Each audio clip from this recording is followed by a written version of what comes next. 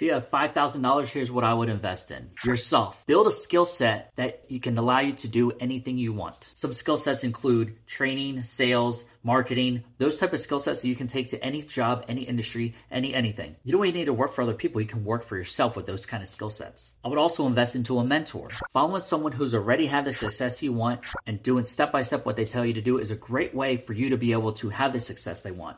They've already paved the road and you're just walking the same path. Always remember, the biggest ROI is in yourself. So always invest in yourself. Want to learn about more ways to build an online business? Make sure you follow your boy LJ.